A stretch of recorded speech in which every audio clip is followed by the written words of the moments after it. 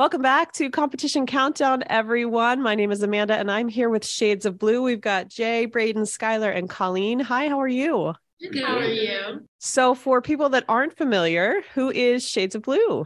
So Shades of Blue is an a cappella group at Hilliard Bradley High School in Ohio. And the group itself has been around for about 13 years. And 6 years as a contemporary a cappella group. Okay, 6 years as a contemporary a cappella group. And that's pretty much it. So before it started getting into contemporary stuff, what did Shades of Blue used to sing? They used to sing more choral standards, just small group choral music, and some light jazz. Very cool. So for you all, what was the appeal of joining a contemporary a cappella group at high school? I've just always enjoyed singing, and I know that I've seen the previous groups perform, and I thought it was a really cool opportunity to be able to sing the kind of music that I like, because I've always done choir, but I'm more into the pop music, and so that was one of the really big appealing factors for me. That was a big part of it for me too. I don't know, choral music is cool, but sometimes it's nice to sing songs that other people know and like that everyone can kind of like, I don't know, feel. Yeah. I mean, also seeing like the group evolve since I like first came to Bradley in 2019, like Shades of Blue was top tier my freshman year, and just seeing them like compete. And unfortunately, COVID stopped all that. But seeing that group really made me like inspired and wanting to join. And then I'd say for me, probably just the same as everybody else. Just like singing different types of music that everybody knows. But also like in choir, it's more of like you stand still. But I feel like for a cappella, like you're able to move and like you can feel the music just like as you could in choir, but like you can be more expressive.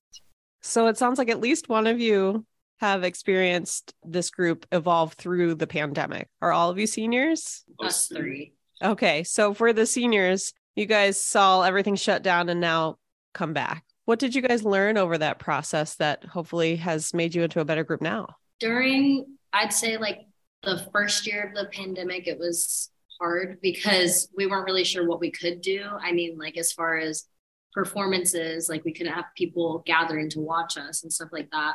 But out of that, like we started doing things like recording albums and recording songs. So I think that was a really cool opportunity for people in the group to get to experience like recording and releasing something rather than just live performances. I think COVID also really made me appreciate where we're at now, where we can perform for people live. We would do live streams, and so our friends and family could watch it. But now that we can actually perform live, it just really makes you appreciate it instead of taking it for granted, because I definitely think before it would have been something that I didn't think much about, but now I really soak it in every time that we get that opportunity. Yeah, for sure. Well, speaking of recording, I know we want to get into your ICHSA competition set, but you also have an album coming out this Friday, which is an incredible feat. While you're preparing for competition to get this album together, tell us a little bit about what's coming. So the album has 9 songs, and then the online version has a bonus track, so 10 songs. But it's kind of like a mixture of the past 2 to 3 years of Shades. So it's songs that we did last year, and then the bonus track is one we did the year before that, and then also our set for this year. So it's kind of cool to see like the different groups come together to make one big album. Mm-hmm. I also feel like our album tells a story. It kind of takes you on like an emotional journey from like your darkest depths to like the peak, like where you're at your best, at your happiest. And I think listening through the album as a whole will really like hit you in the heart and like really make you reflect on where you are and like where you came from. So I guess you've recorded this over several years then.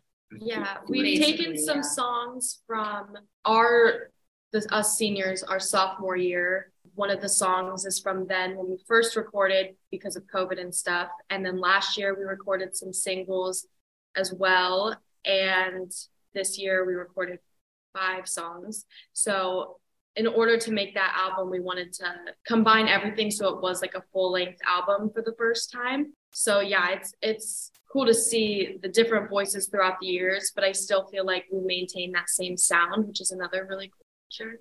That's really cool. Well, we're really excited to hear it and eventually play it on the station once it's released. So let's turn now to your preparations for competition. So clearly you did something really well because you're headed to semifinals. So congratulations on that. But walk us through the process. When does your preparation start and how does it go from an idea to what we end up seeing on stage? I don't think our preparation really ever ends.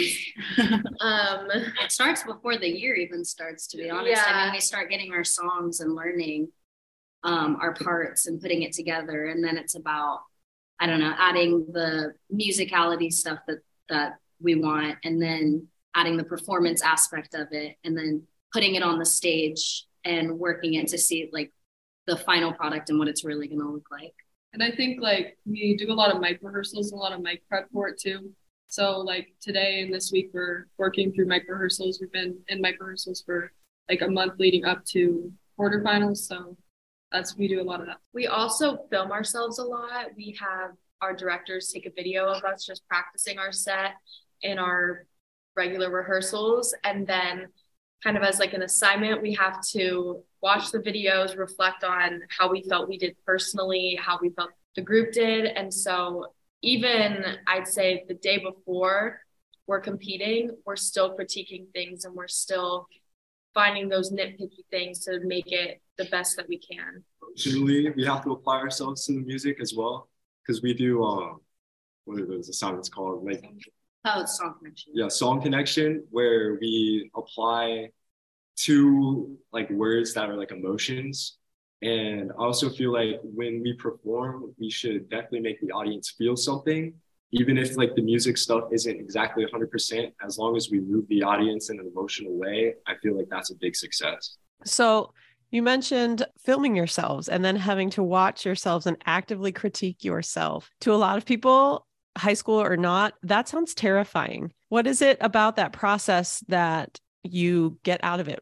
What's the end result for you? For me, it's easier to tell like, oh, I could do a little more at this section, or oh, I noticed that when I'm not singing, I'm not engaged all the way, or my face kind of falls flat. So even though it's like kind of, I don't know, weird to sit there and watch yourself, it does help a lot to know like, oh, I don't look dumb here, I could keep doing that, or like just knowing like what you're doing and what you're not doing.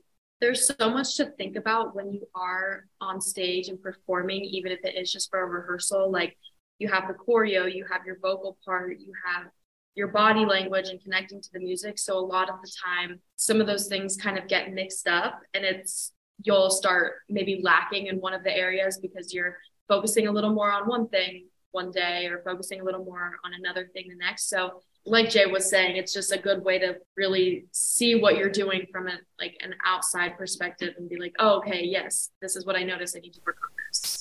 Yeah, I was just going to also add to part of one of your questions about where the set begins. It kind of starts like the spring before, after we've auditioned the group.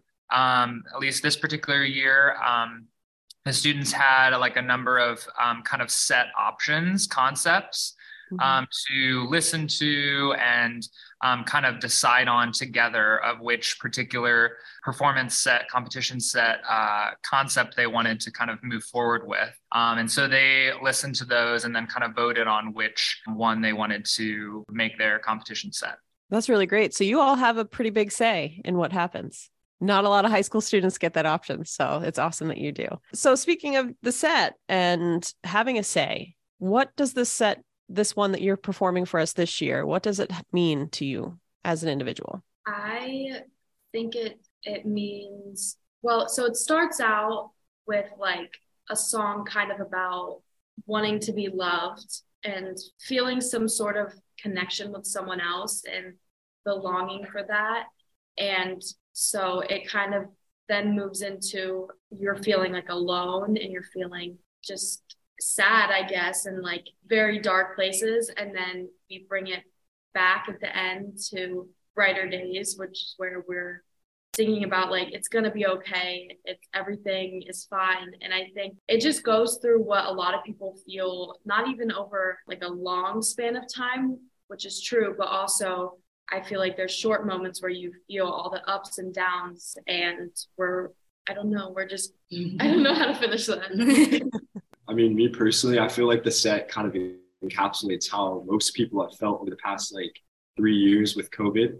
Mm-hmm. So, like, there's like that feeling of like loneliness and emptiness and like wanting to have like some sort of connection, as Skylar said, but it has a nice resolve at the end where like we're in brighter days. So like everything's going to be okay, and like everything is going to be just fine. Yeah. And like you mentioned earlier, you appreciate it all a little bit more now, right? So what do you want your audience at semifinals to walk away with? I think as a group, our goal is to just make them feel some sort of emotion. And I think that's what's so special about our group, is that we put a lot of energy into how we feel about the songs and how that's going to project to the audience. So I think the main goal